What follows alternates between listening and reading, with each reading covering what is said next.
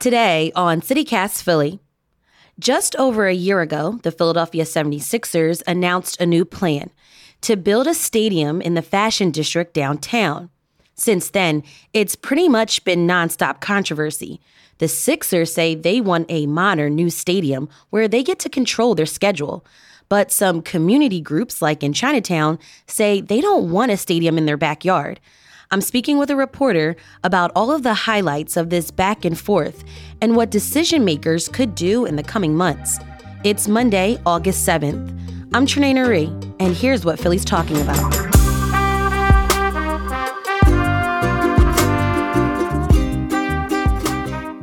Jordan Levy, General Assignment Reporter at Billy Penn. Welcome back to CityCast Philly. Thanks for having me, Trenae. There has been so much drama about building a new sports stadium downtown. But before we get into the latest in this saga, let's go back to the beginning. How did this all start? What is the Sixers Center City Stadium proposal? Well, this all started out on the 21st of July last year when the Sixers made an announcement that they wanted to build an arena on Market East between 10th and 11th Streets. So this is like the Fashion District? Exactly where it stands today. Mm-hmm. For the bulk of the Fashion District would be part of the site, and it would stretch back to Cuthbert Street, basically. So that initial announcement was met with some excitement, some encouragement, some officials without any hard stances being made, mostly because folks knew that in the coming months there would have to be a pretty serious community engagement process from the Sixers. From the jump, they promised a groundbreaking community benefits agreement, and the number attached to it has always been $50 million, which is the largest for projects of this scale, I think, in the city. So their promise is that it's an unprecedented promise in Philadelphia. They pretty much stand true. The unfortunate part is that as the months went on, there were a few media tours with reporters at the site, and there were a few early meetings one-on-one with different groups in and around Chinatown, as well as other communities like Washington Square West. And by November, December, there were claims that there was more community support, particularly in Chinatown, than there really was. And this was really proven firmly in December when the first public meeting with language access into Mandarin translation took place at a restaurant in Chinatown. I remember that meeting, and I remember speaking with Billy Penn's Danya Henninger about some of the results of that meeting. Jordan, I have a quick question. What's in that community benefit agreement? The fascinating part is a year later, that is still fairly amorphous because it still has yet to take shape through consultation with different members of the community. So the top line number was announced as a bucket with which they could negotiate. One specific purpose for the money that's already been drawn out is the fund towards Black and Brown-owned businesses to help prepare and to compete for contracts within the stadium, food, concessions, janitorial services, stuff like that, as well as construction. They want the project to boost diversity in the building trades. That's been another stated claim. But so far, from what I remember, the only specific points in the community benefits agreement, the only concrete allocation is a $2 million fund to help prepare small businesses logistically on an organizational level to compete for contracts within the stadium. Otherwise, it's all up to negotiations. Okay, so the Sixers debuted this plan about a year ago. Since then, we have seen various groups and various people weighing in. Okay, can we break this down? Who is in support of this plan, and then who opposes the plan?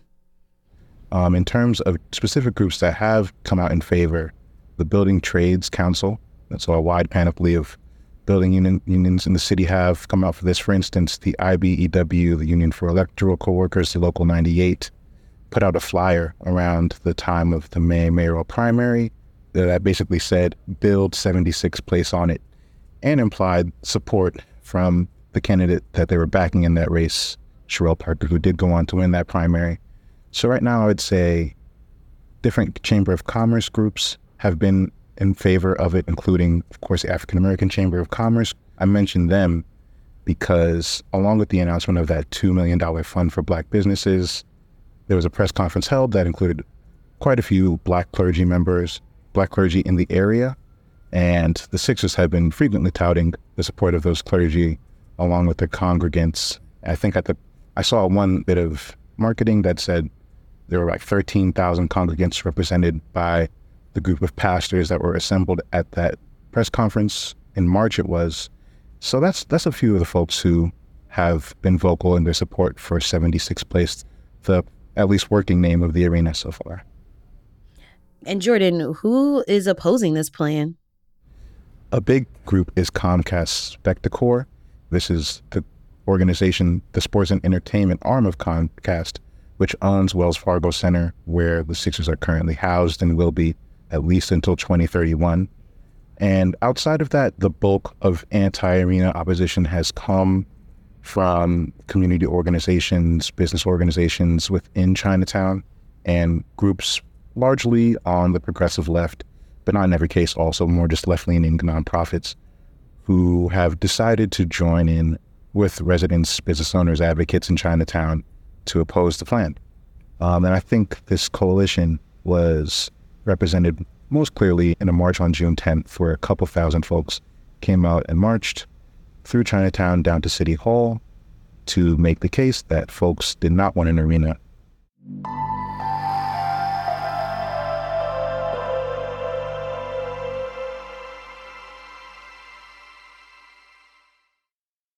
Jordan, it seems like the entire city, business owners, community groups, clergy, has an opinion on this issue, but there are some important decision makers who are still undecided. No doubt. Most importantly, Council Member Mark Squilla of the 1st District is undecided. He's most important here just because councilmanic prerogative, a tradition we have of letting district council members who represent a specific district have the final say over development within those districts. Mm-hmm. Because of that tradition, this is almost all falling on Squilla's head. Mayor Kenney expressed some favor for a development like this, without fully getting on the bandwagon. He's a bit of a lame duck right now, so the question is really moving forward. And the pertinent fact right now is that a few different independent studies on the design, the community impact, and on the economic impact of the arena are still being conducted. They're being run by the Philadelphia Industrial Development Corporation. So basically all elected officials are holding their opinions until those studies come out and have a bit more of firm footing to stand on when it comes to making their choice. Otherwise, of course, the other elephant in the room is Sherelle Parker herself. Some of her fiscal and political backers have already made clear that they believe she would approve the project if she were elected to be mayor in November, but she has not said anything on that front. Have we heard anything from Republican mayoral candidate David O? To my knowledge, nothing that really falls outside of the elected official norm, essentially the wait and see, let's get these studies back in front of us. Recently, there was news that the Sixers would help pay for those impact studies. And I just want to remind our listeners that WHYY had reported back in April that Mayor Jim Kenney announced that the city was planning to do those independent studies on the impact of such a large sports stadium in the Fashion District. And the city really wanted to get clarity on what this could mean for the community, traffic, economics of it all. But Jordan, this was set to be independent, and that's like the key word. So it was surprising to me to hear that the Sixers wanted to pay for it. Just about anyone will tell you, at least on the Sixers side and on the city side, that the studies are still independent. The reason the Sixers wanted to pay for it is because from the jump, they've said no public money should go towards this project. That's informed a few other moves they've made, but that's also the reason why they offered to, and the city accepted their offer to pay for the studies, the consultants that will be hired and have been hired for 2 of the 3 studies already. Of course, folks in Chinatown and advocates for the neighborhood who are anti-arena find it quite suspicious. It's already been stated that they can't trust the integrity of these studies since the Sixers have funded them. But it is fairly common, especially for developers who tout the fact that they're not using public money in their developments to pay for these kind of things. They kind of want to make sure that that promise can be as thorough as possible. And so I think this is an instance where, for reasons that I think make perfect sense looking at it, folks who are opposed to the arena will find it a bit fishy. And it's also, to my knowledge, standard operating practice in a lot of these situations. What have the Sixers done to try to win support for the project? That is a question that the answer can really vary by neighborhood. At this point, I think, like I mentioned earlier, around last November, there was some implications that support was stronger in Chinatown than it really was. So that was a bit of an overstep and a misstep. And I think the Sixers have really acknowledged that in a few ways. So the motions are quite tentative in Chinatown, but there have been Zoom meetings held with residents of Washington Square West as of late, and appeals to other neighborhoods that will be impacted that aren't Chinatown. In Chinatown specifically, there actually, to my knowledge, has not been another public meeting held with language access since last December. But there are plans, especially with some recent announcements the Sixers have made, to continue community engagement. And I think that'll be critical as the community impact study, which will interview members from all these different neighborhoods and people in the area, people will be affected. So I think it makes sense that their rollout of these events will be more frequent as the study is conducted heading into the fall. Since everything is aimed for the fall, they want to have all their I's dotted and T's crossed by then, which includes engaging with folks who would be impacted. So looking ahead, what has to happen for this project to get the green light or to be scrapped? At first, the Sixers wanted to have all the zoning variances through council by the end of June, by the end of this session of council, just passed. But that didn't happen because of the community opposition. So now they're postponing that to the fall, still fairly, not a long postponement, quite honestly, because they want to be able to have everything ready to start construction in 2026, I believe.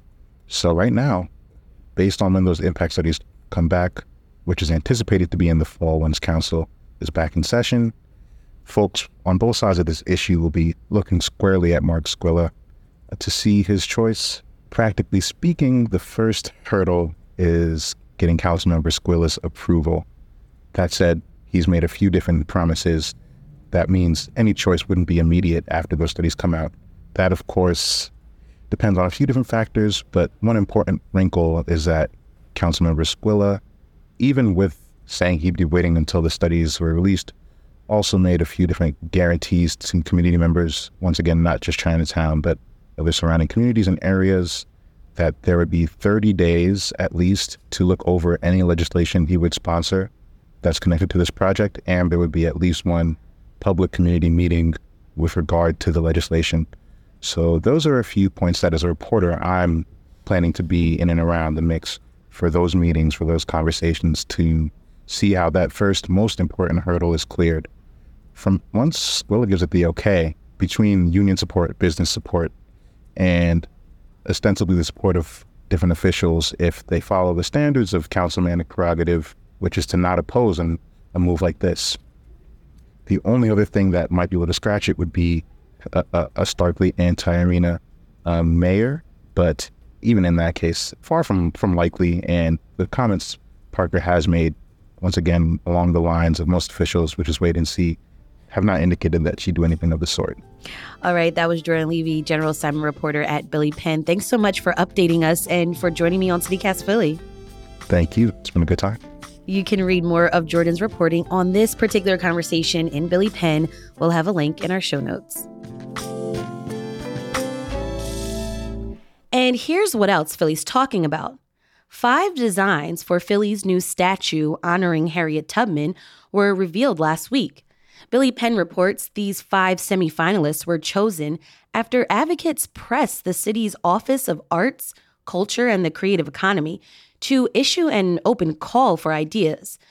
Now, Philadelphians can share their thoughts and vote on which design they like best in an online survey that runs until September 1st. We'll have a link in our show notes. And pumpkin spice season is back. Yes, I know it's still early August, but NBC Philadelphia reports that 7-Eleven is selling drinks with the seasonal flavor. You can grab a pumpkin spice latte or a coffee. I love fall, but this is way too soon. Let's continue to enjoy summer. Check out the Hey Philly newsletter for more Philly news.